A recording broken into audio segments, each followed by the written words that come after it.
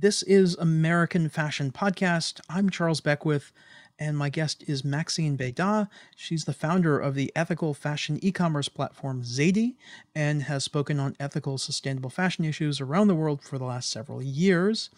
I think the two of us were both walking around getting strange looks from trade show vendors when we asked where the Made in USA products were and what their supply chains looked like 8 or 10 years ago. That's slightly less strange question to ask them now. Um, as we both persisted with that question, for her, it has led to the creation of a new book that we'll be discussing in a moment here. The book is called Unraveled: The Life and Death of a Garment. The book explores in great detail the end-to-end life cycle of denim, from fibers grown in the organic cotton fields of Texas through wash houses in China, cut and sew in other countries, the marketing and distribution of the finished products, and what happens when people eventually throw them away. And we'll have a link to buy the book in the show notes, of course. Maxine Beyda, welcome to American Fashion Podcast. Thank you so much for having me. Well, thanks for coming. Let's start with Zaidi. What is Zaidi, and where did the idea for that come from? So Zaidi was a fashion company, and we got started in, which is no longer. I should probably make that clear. Oh, you shut down Zaidi. Yeah, I shut down Zaidi to start the New Standard Institute, which is the organization I run now, and I can kind of just walk through that trajectory because I think it also explains the book. But basically, Zaidi was meant to be at the outset kind of the Whole Foods of fashion. It was supposed to be, well, before Whole Foods was owned by Amazon, of course. It was supposed to tell the story behind beautiful product. And what ended up happening is, as we tried to tell the story behind beautiful product, which is why, like you, I was asking at trade shows where the products came from, I quickly realized, and we quickly realized on the Zaidi team, that there wasn't a company that we could turn to that really knew its entire supply chain. And so that then at Zaidi led us to start down this path of creating our own products, our own garments. And we went to the actual supply chain and understood what it meant to farm, what it meant to ranch, what it meant to dye, to spin, to weave, to knit, to cut, and to sew.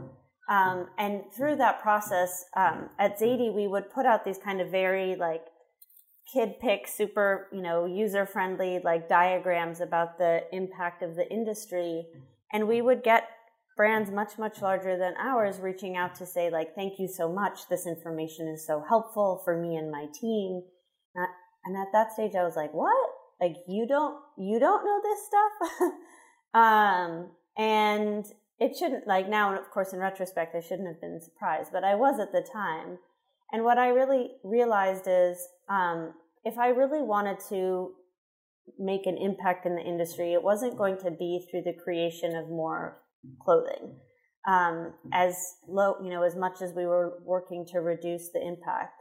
If I really wanted to create impact, it was going to be through clear information and education, and really bringing the scientists that I was beginning to engage with, bring them kind of front and center in the conversation, because, up until very recently, and I would still argue to today, that sustainability has really been a conversation led by brands.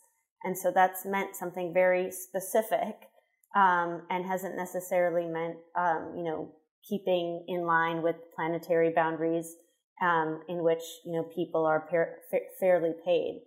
So that was kind of the impetus to, really just, it was definitely a difficult decision to, close down Zaidi. I think people are like, what were you doing? What are you doing? But, I remember kind of speaking with, our, person who ran PR, Jacqueline, and I was like, wouldn't it be great if we didn't even have to sell clothing and we could just talk about the issues? And so that is what I decided to do. And that's the New Standard Institute, is really trying to just bring very clear information from the scientists, from people with actual lived experience, whether that's factory owners or factory workers or farmers or scientists, And then the impetus to create, to start the research for Unraveled was, with Zadie, I got to see what the best in class facilities looked like.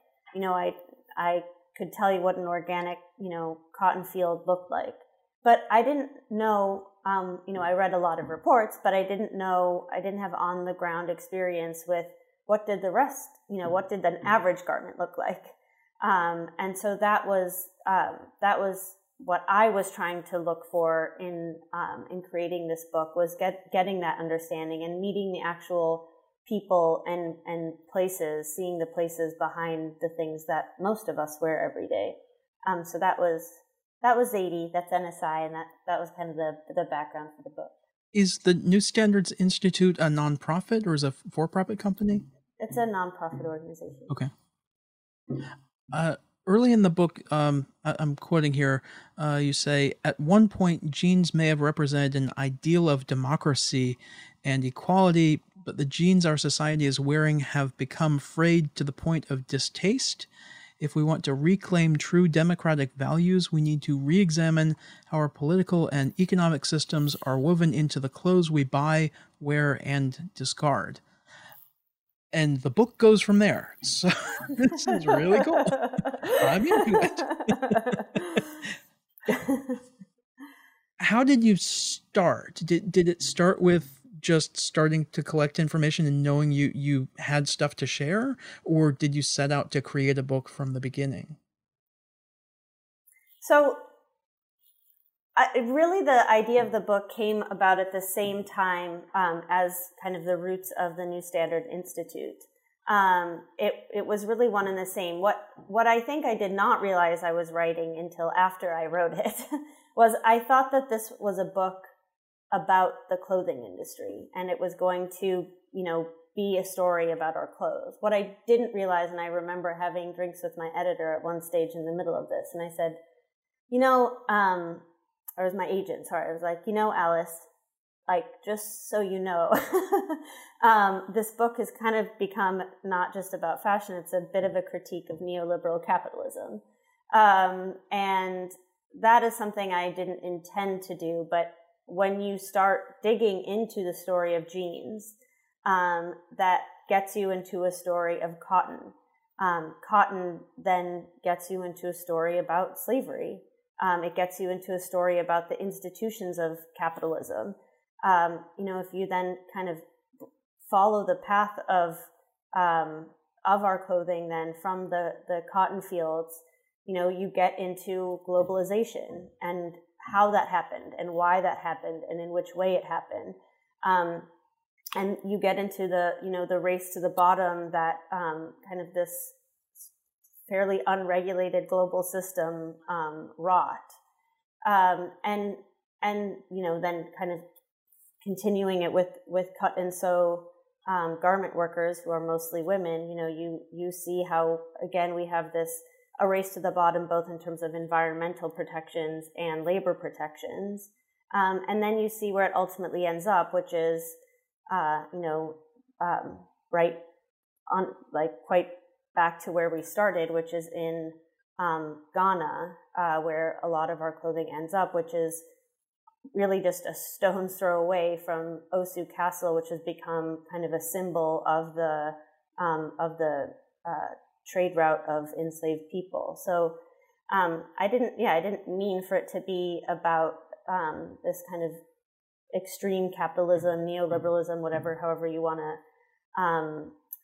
frame that, but that's what our clothing is about. And I think also the part that really surprised me was looking at the kind of the history of marketing, and I discovered that the fashion season itself, it was created by Louis XIV, the Sun King in France, and it was he and his finance minister, and the finance minister.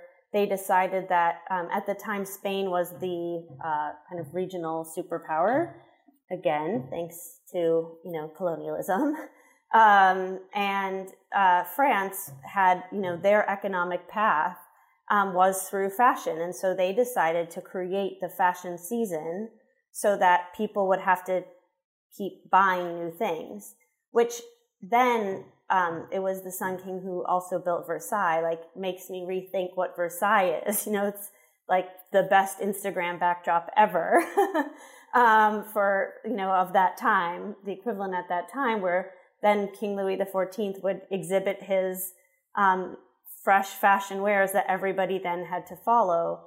And so the finance minister said something, and it's in the book, but I'm paraphrasing here, that fashions were to France what the mines of Peru were to Spain. And this idea then kind of, if you advance forward, and I look again at kind of marketing in the United States in the 50s, where it was a very deliberate, and there are some crazy quotes in the book, deliberate ideas to get people to see themselves as consumers first and not citizens. And that really helped me understand kind of the political moment in which we have found ourselves in, in this past year, is that we have, we've been pushed product and have not engaged in citizenship and have allowed a lot of, terrible things to take place in this country. And so I think that, that is just something that I didn't think that I wasn't like setting out to look for that stuff, but there it was, and it told a much kind of broader picture. Even I didn't know our clothing, meant so much. Yeah, I was fascinated by one little bit in there about how the Louisiana Purchase was actually shaped to have more cotton fields. Yep. Yeah, it was shaped.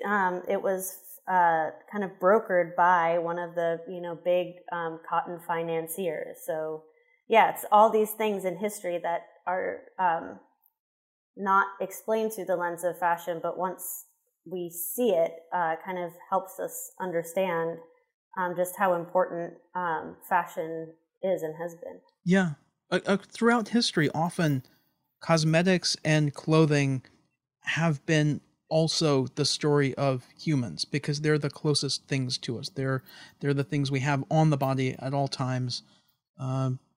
And they've just been a part of the story and driven the story at times. Yeah, and I think, I find it interesting, and I argue in the book, that, it's interesting that you mentioned cosmetics as well, because these are such important industries even today. And yet when we think about industry, we don't think about clothing, we don't think about cosmetics. And I think that there is some gendered element to that we can't possibly think that an industry that is marketed towards women, but made by women, could be an industry of such importance. And so I think, part of my kind of drive in writing the book was to demonstrate the importance that our clothing has on our world, good, bad, and otherwise. And you focused early in the book on Texas, and you spoke to an organic cotton farmer named Carl Pepper. One thing you said in the book was more than half of all land used for cotton in America is in Texas. And Yes. I always think of Mississippi and cotton for some reason, but I don't think of Texas and cotton.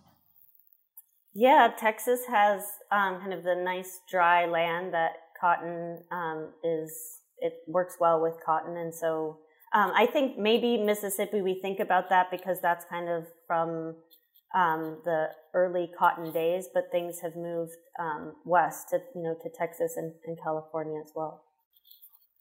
And you go in quite a bit on soil ecology damage and how to approach the recovery. You say in the book, traditional farming practices, which included the rotation of crops and letting land be fallow to allow for nutrition to be built back into the soil, became displaced by extensive use of chemical fertilizers and pesticides. And we're literally killing the soil by not letting it be soil.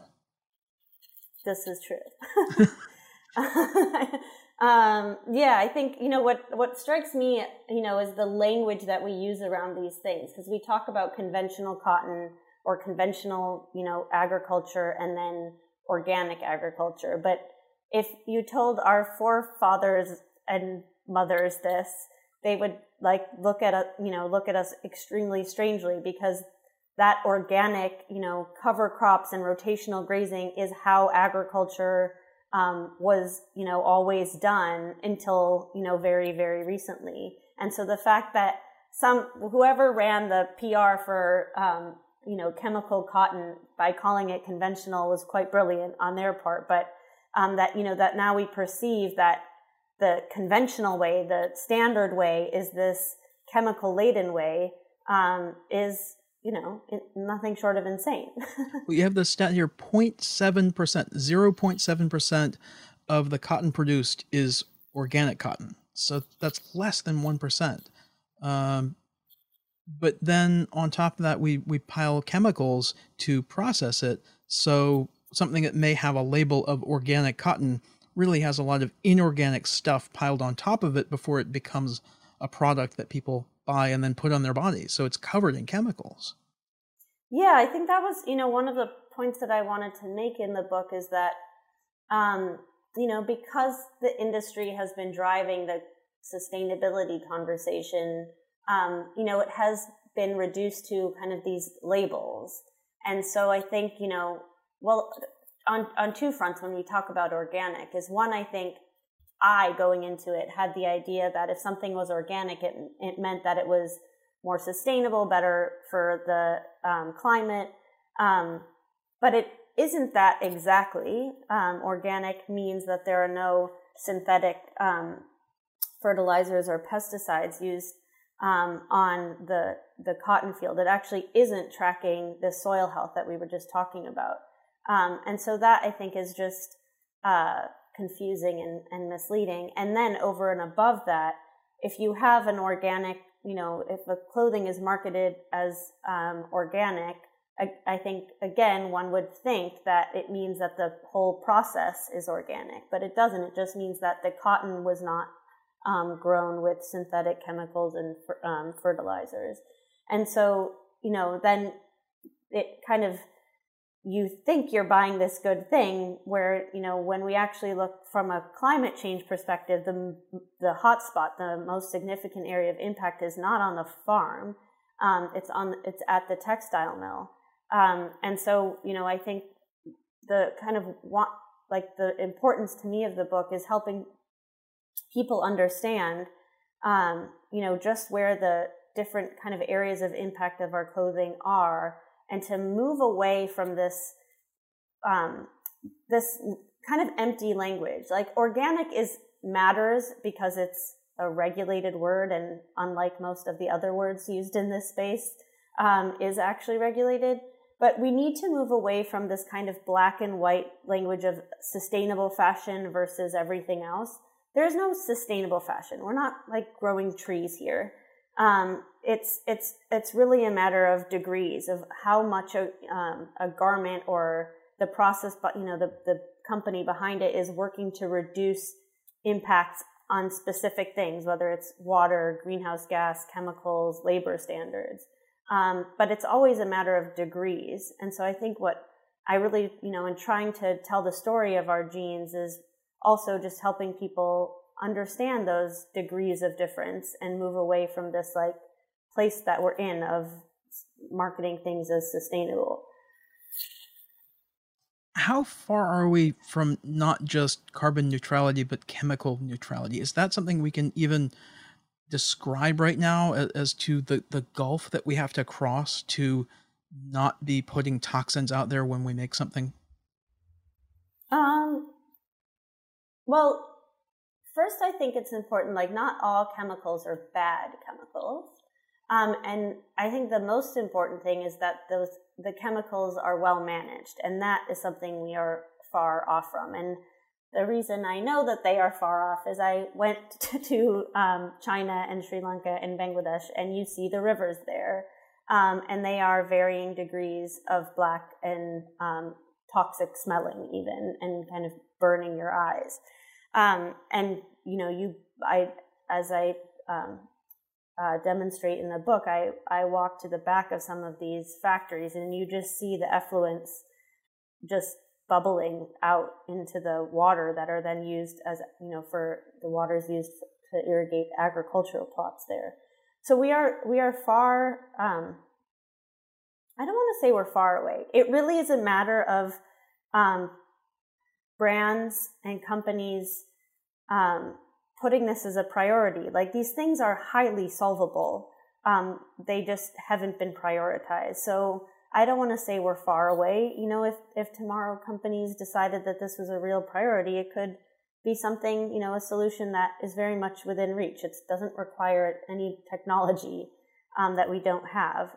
We have the wherewithal to manage these. We just haven't created the incentives yet to do so. Yeah. Some of the statistics you quote in the book, I kind of knew, but to see them in black and white was like, this one: today, more than 98% of clothing Americans wear is made overseas. It just keeps it real to see that in print.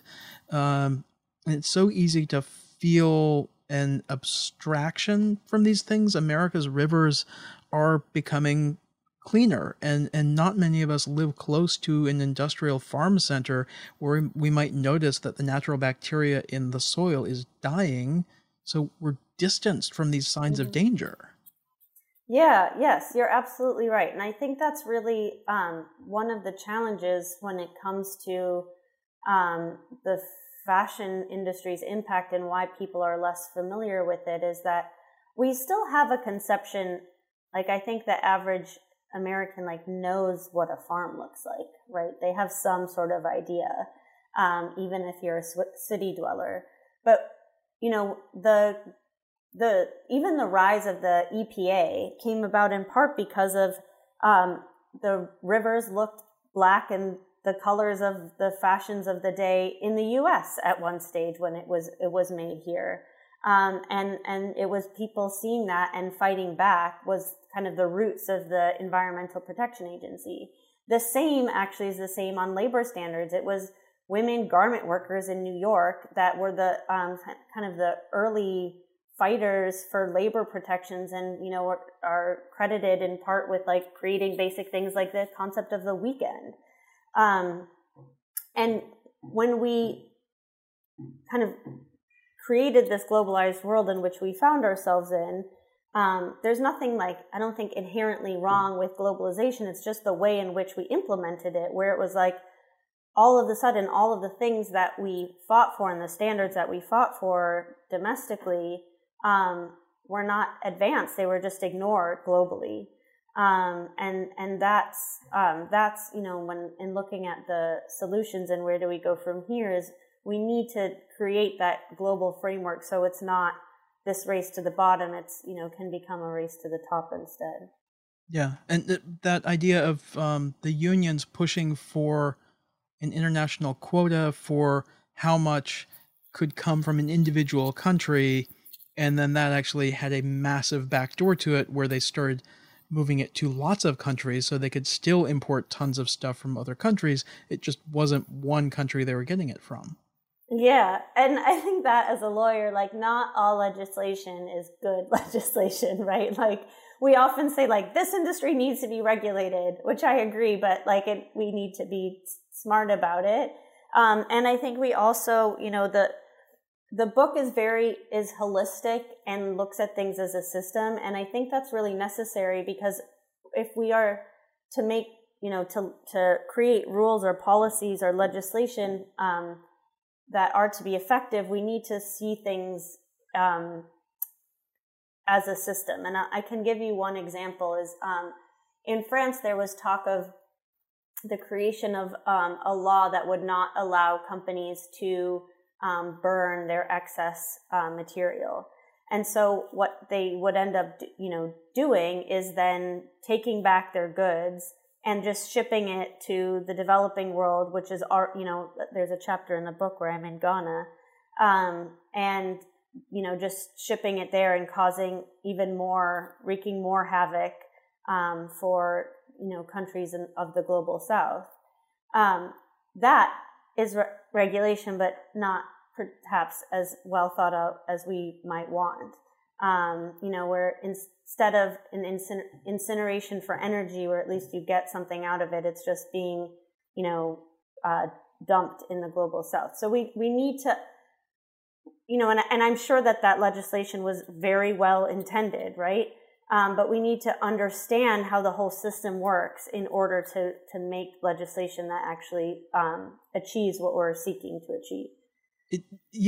Getting a law passed seems such a struggle, and the representatives feel like they've achieved something when they get the law passed, but then they don't go back and check on it. Like 6 months down the road, 18 months down the road, is it effective? And then we end up 12 years later, and this has been broken for 12 years. Yeah, no, I agree with you. I think, I spoke to and quoted from a professor at Harvard, Danny Roderick, who speaks about legislation as, experiments, and that they need to be iterative. And I think that approach really resonated with me. And I think that that's how we need to think about these things, is that, our fights have become so kind of based on like theory, right? And legislation, and this is, me as thinking as a lawyer again, legislation is about developing these systems. And sometimes, you have to see then what the rules that you create through legislation, what it results, and then kind of make changes based on that. And I think if we thought more creatively about our laws and our kind of policies that we create and think about them in this way, there would be less, it would be less about theoretical fights and more about, solving common problems. Yeah. I'm going to read another excerpt here. The gin warehouse and marketers who triangulate the transactions might all be different entities, and when each of them takes a cut, it lowers farmers' earnings, increases the price of cotton products, and stops information sharing between cotton growers and cotton buyers. And then you also mentioned in the book the Texas Organic Cotton Marketing Cooperative. I went to college in Wilmington, North Carolina, and there's a large old agricultural building in downtown Wilmington called the Cotton Exchange, which is now a nice shopping center with a bunch of little shops where you can buy seashells with lighthouses painted on them, or T-shirts that say what part of y'all don't you understand, and that sort of thing. But 100+ years ago, it served as a very different purpose. It was a trading center where cotton bales were physically traded for export. Today, cotton exchanges aren't just buildings. They're massive companies and cooperatives and different types of organizations. What's the function and purpose of a cotton exchange today, and how does the cooperative for marketing in Texas work differently? Yeah, so that's a great question. So the exchanges today kind of anonymize both parties, basically. And so it has turned, cotton into a commodity crop where it's really just based on a grade, and, the assessment on the outside of the bale. And what, Karl Pepper persuasively argued, at least to me, is that, so for a traditional, not a traditional, I have to be careful of these words. For most farmers today, for most cotton farmers, everything ends for them at the gin. They deposit their cotton, they get paid there, and they walk away, and they don't have any insight into what company, where their product is going. But what Karl was able to do, and through the Organic Marketing Cooperative, is that they maintain the relationship with their customers. So with brands and suppliers. And so what he was saying is he is able to communicate with the brands saying, this is what we're seeing on the ground. It's rained early on Tuesday. So, in farming, it really is about, whether it's rained one day or not. But he can give an accurate assessment to the brands and to companies of what they can expect, which allows them to plan better.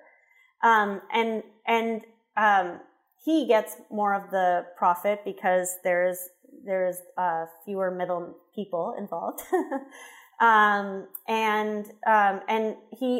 It's a more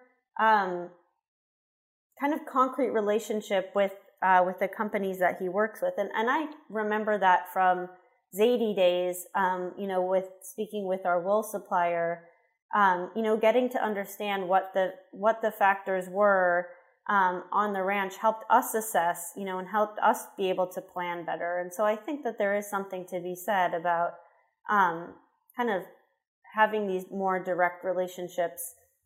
And also, I think kind of the whole history of clothing demonstrates that the closer relationships you have with your suppliers, the better you're able to manage them.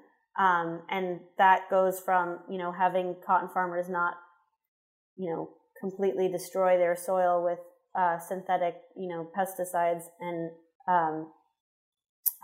other chemicals to, how the garment worker is being paid in places like Bangladesh.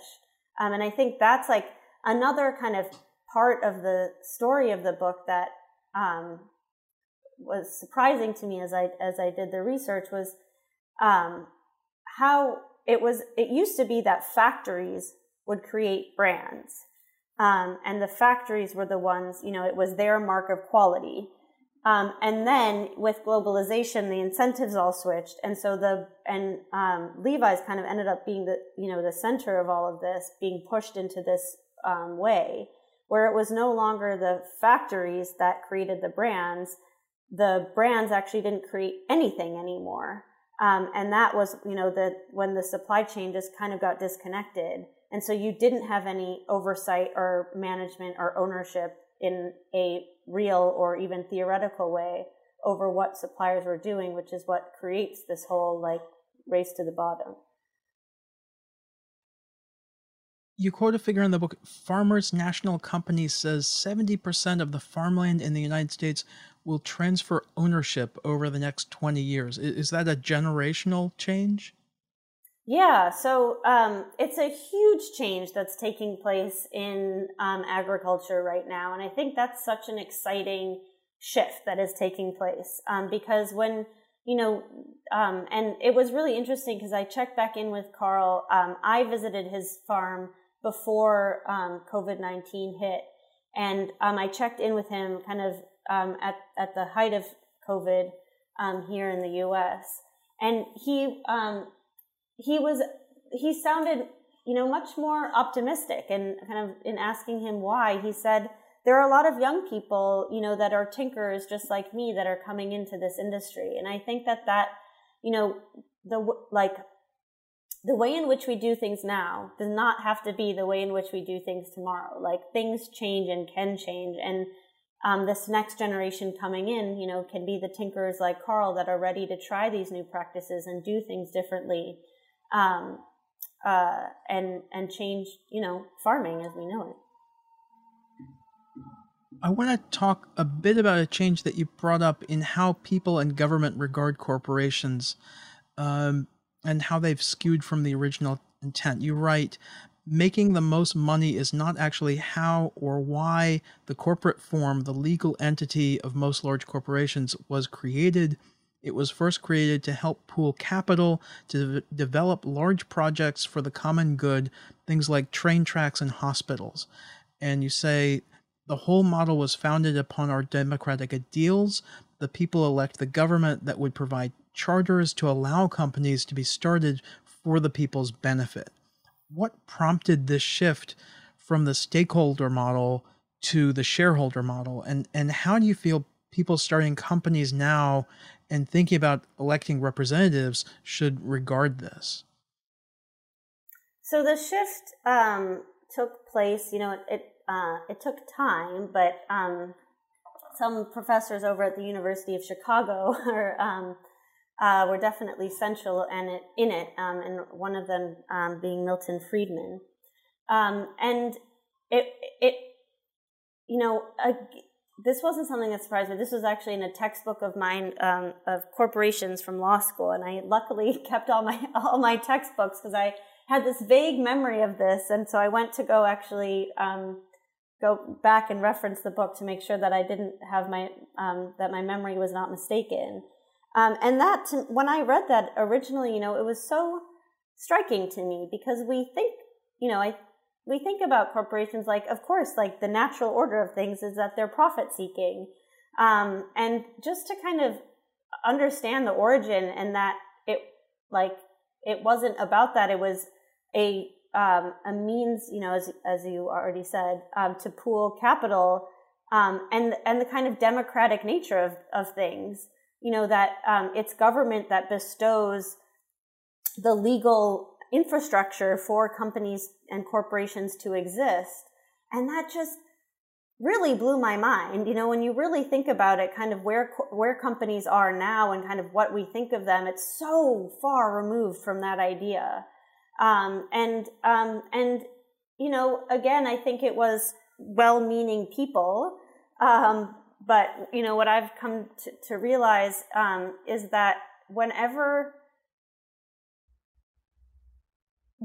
you're making these kind of big, broad pronouncements about, as Milton Friedman said, that the only social responsibility that corporations have is profit.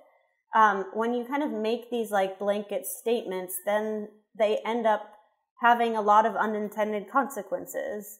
And so I'm sure from the vantage point that he was thinking, there was real good reason to think that way. But we have to be much more opened and nuanced, I think, in seeing what these kind of dogmatic language of any kind, what they result in. And so I think that we need to, it's actually interesting, Charles, because, when I was first researching the book, I was speaking with my editor, and I was like, this is, it's really out there because like I'm critiquing capitalism and I'm not sure people are ready for that. And then, when we were doing the final edits for the book, and I was like, there was one part that I really wanted to keep in, and she like didn't understand why. And I said, I know this is crazy, but like in the time that we started drafting to now, like now I actually have to defend capitalism. And that there, it isn't about kind of one dogma versus another. We have to see the benefits in markets, but make these markets work for the benefit of all of us, how they were initially intended. So I'm sorry, I don't think I actually answered your question, and that was a bit of a long exploration, but I hope touched on. No, people should read the book. It's in there. One thing you mentioned was that China's power grid is more dependent on fossil fuels than America's or Europe's, and that 75% of the clothing industry's carbon footprint comes from textile production. And the whole fashion industry contributes between 4 and 8.1% of the world's total carbon footprint. But this is based on weird kind of random estimates, because nobody really knows what's going on inside of China and inside of Vietnam and Bangladesh, because we're not able to track all those numbers. These are all rough estimates, right?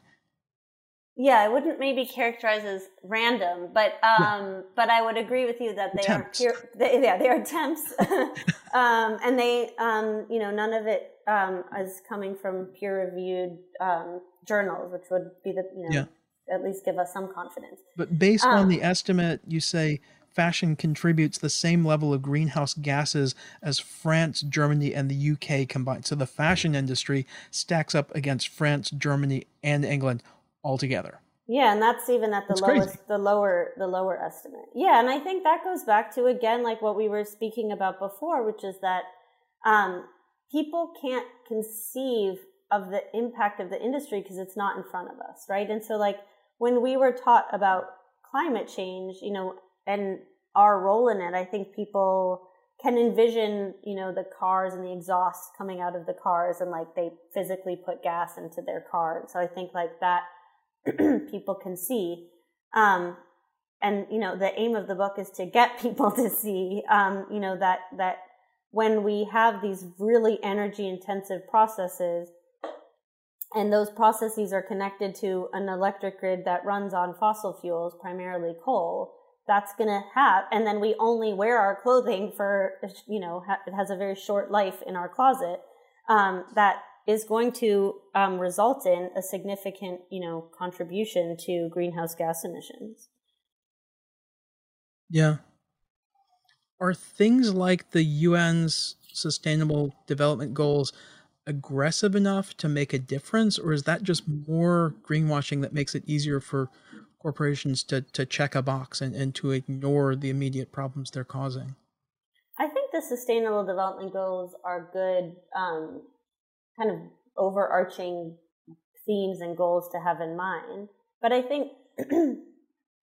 again, trying to be the lawyer in this book, is that what I wanted to clarify. And I think, people think of these goals and human and rights as things that exist, that are legally binding in the way that if we don't pay our taxes, we're going to go to jail, or at least pay a fee. But they're not. And the kind of the UN can have guidance, but it's up to legislators to implement them.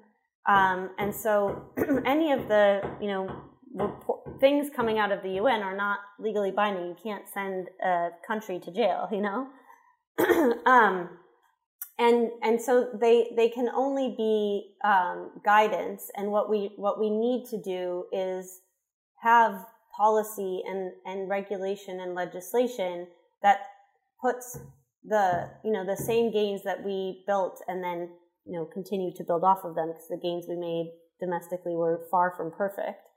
To set a level playing field globally, which we can do through our own domestic laws, especially in places like the EU and the United States, which has such a massive market. And so what what the United States can do, or even a large state, can say, if you want to sell to our market, you have to play by our rules. And that's a way that we can use domestic law to have kind of international reach. Yeah, it's like we could immediately say you can't bring clothing into the country unless you certify that the labor was at least half of American minimum wage. And that would change the whole ballgame overnight. Yeah, we could do that. But we could do that, but we haven't. We haven't. And yeah. One scratches one's head. But I think it's because a lot of orders were already placed, and those products have already been produced, and they're on ships on the way, and it's a giant snowball. But these things, I think it's important to see that these things are addressable. Laws do change, and we can change. We just have to envision what that change would be. I would add just one nuance that I think where, and this, at NSI we've been calling for this discussion, is that, the former CEO of H&M kind of argued that without these very bad jobs, people there wouldn't have jobs at all. And it's not an argument that I like. But what I do think is that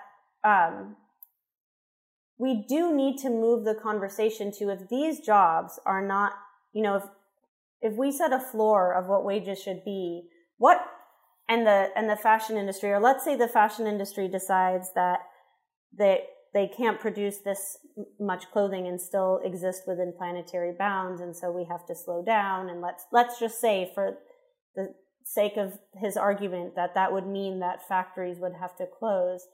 I think we need to think about, from a development perspective, what are the industries, both like internationally and domestically. It's a similar thing about like the coal miners, right? Like, what are the other industries they should have? What are the other industries that a country like Bangladesh should be, investing in and growing, that will, provide for jobs, but good jobs, well-paying jobs, because this industry is not providing it.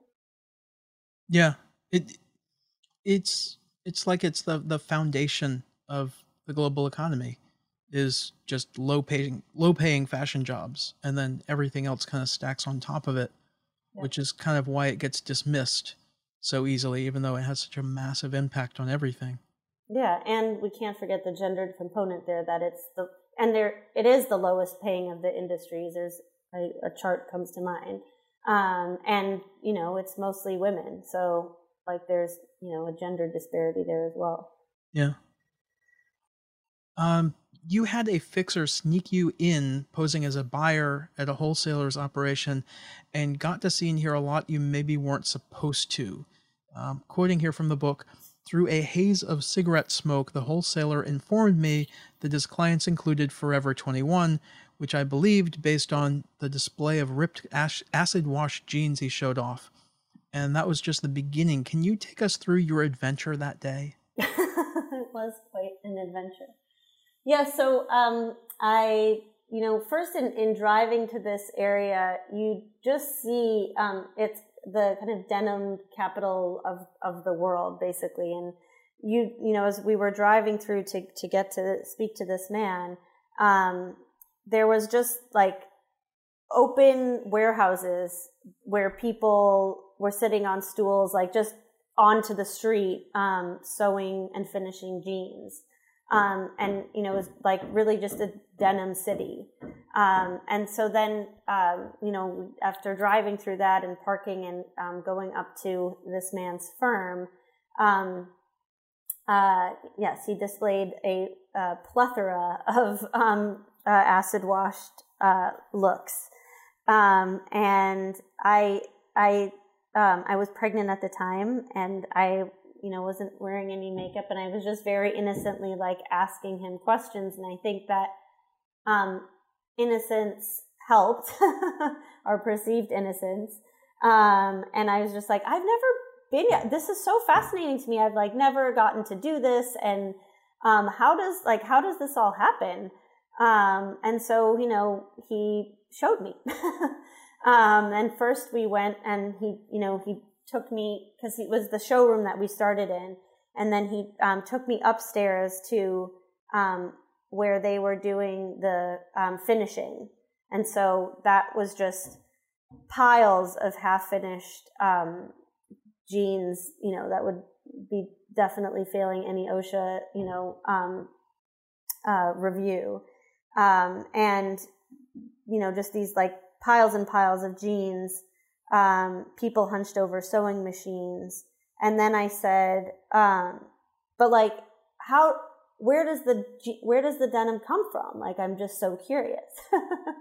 And so then he said, oh, it's, I think like my cousin or something. And I was like, can I see it? I've never seen this before. And so, he was very, kind, and he sent me with his, assistant, down a drive. And it was quite terrifying because,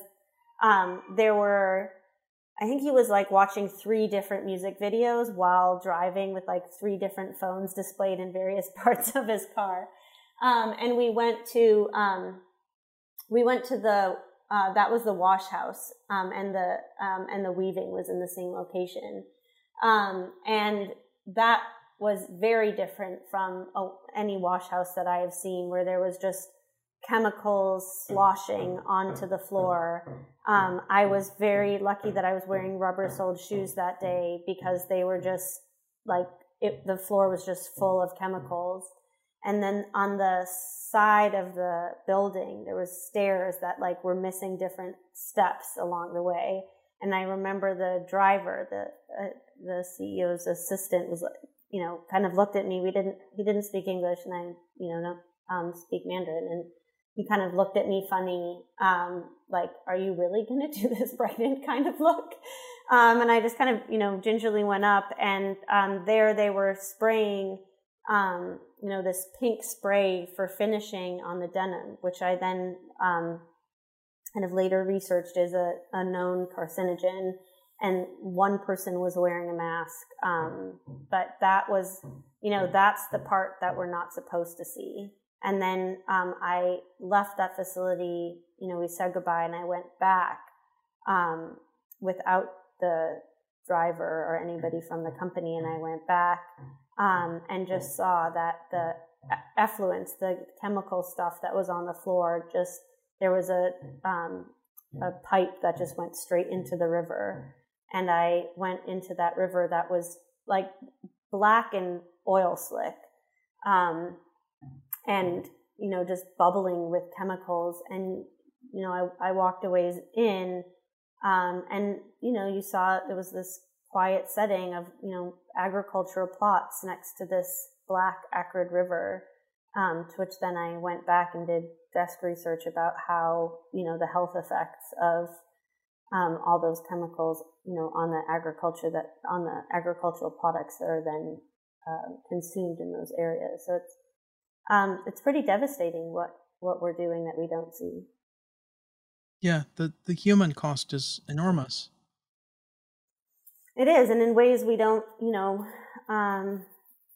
even think about. It's not just the low wages; it's the working conditions and the whole health effects of the region. There are all the kind of the fashion supply chain is kind of littered with dead rivers that are kind of so polluted they can't support any form of life.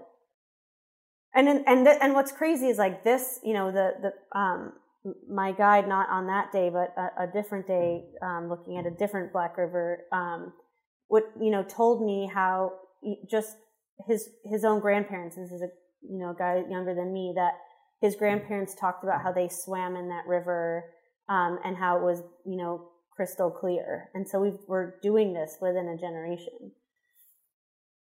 But we can undo it within a generation too.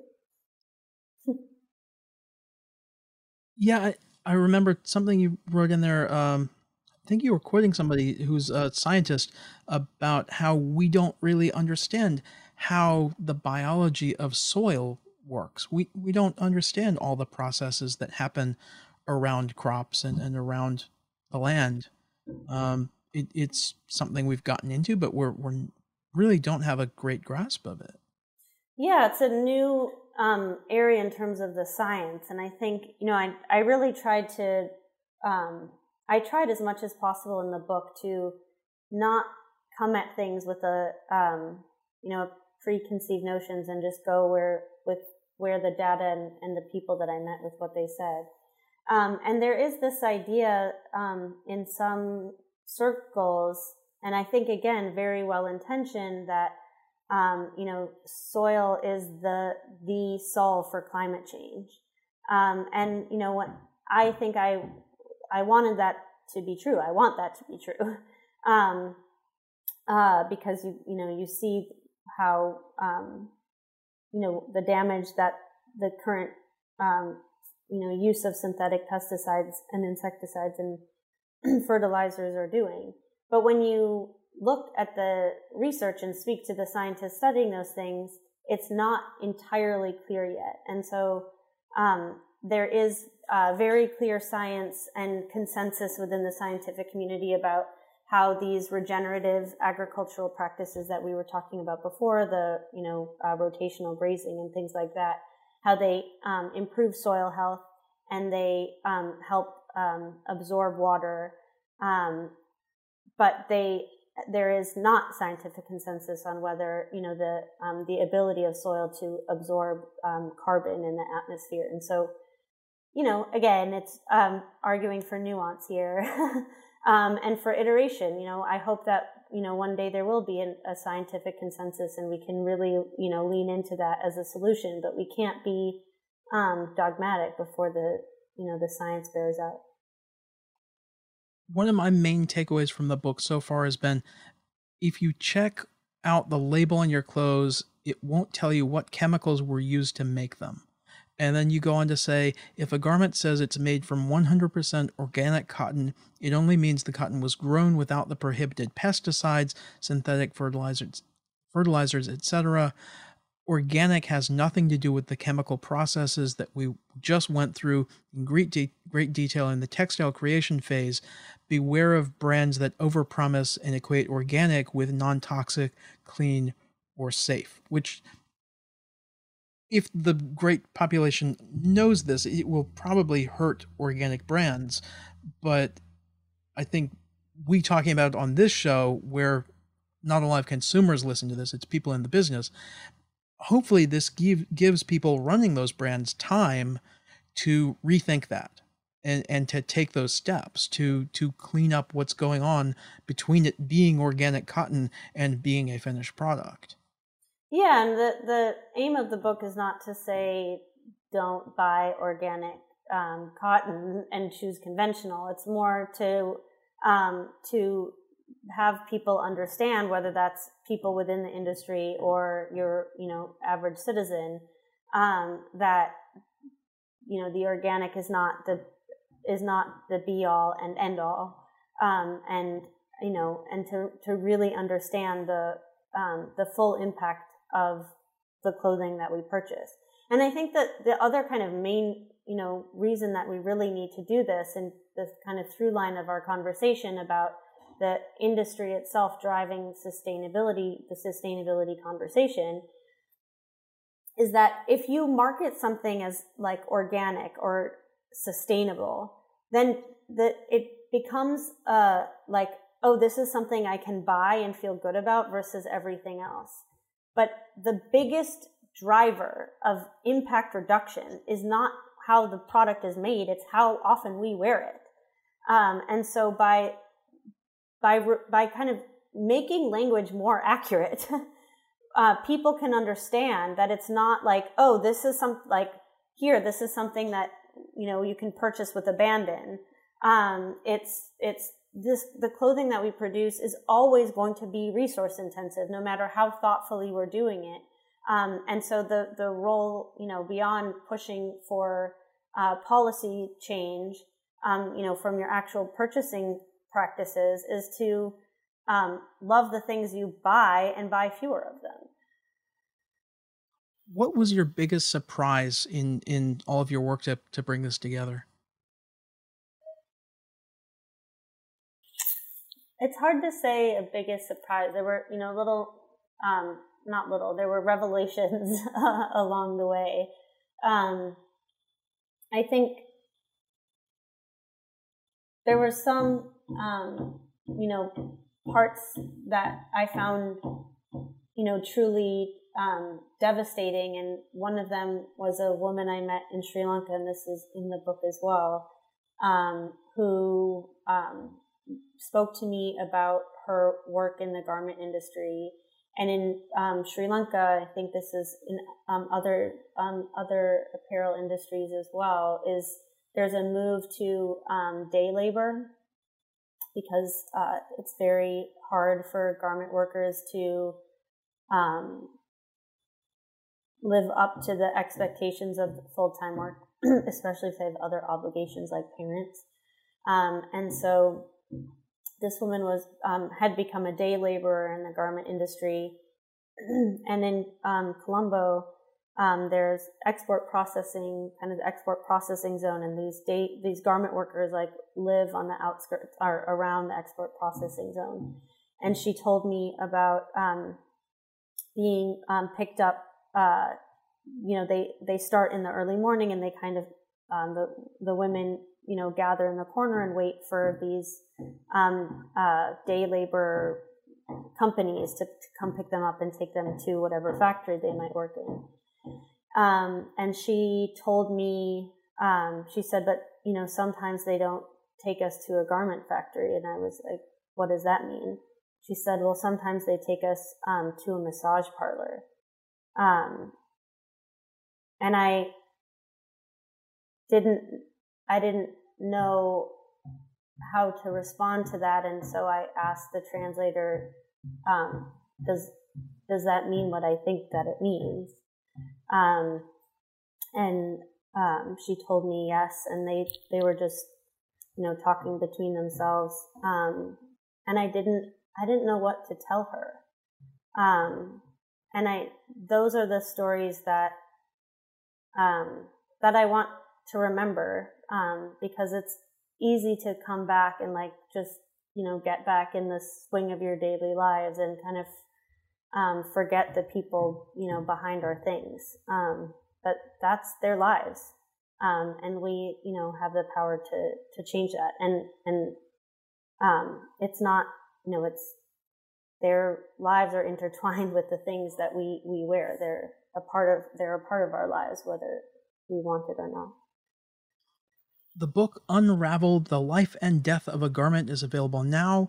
There will be a link to buy it in the show notes, but I would also suggest that executives listening to this reach out to Portfolio Penguin and make bulk orders at special markets at penguinrandomhouse.com and through your local bookstore. Get this into the hands of all your employees and as many other fashion industry professionals as you can. This book is a wake-up call and a roadmap, and I think everyone in the entire industry should read it. Maxine, thank you so much for being on the show, but also for all the hard work you did to bring this incredible resource to life. I hope you can come back again soon. Thank you so much, Charles. It was really nice to talk to you.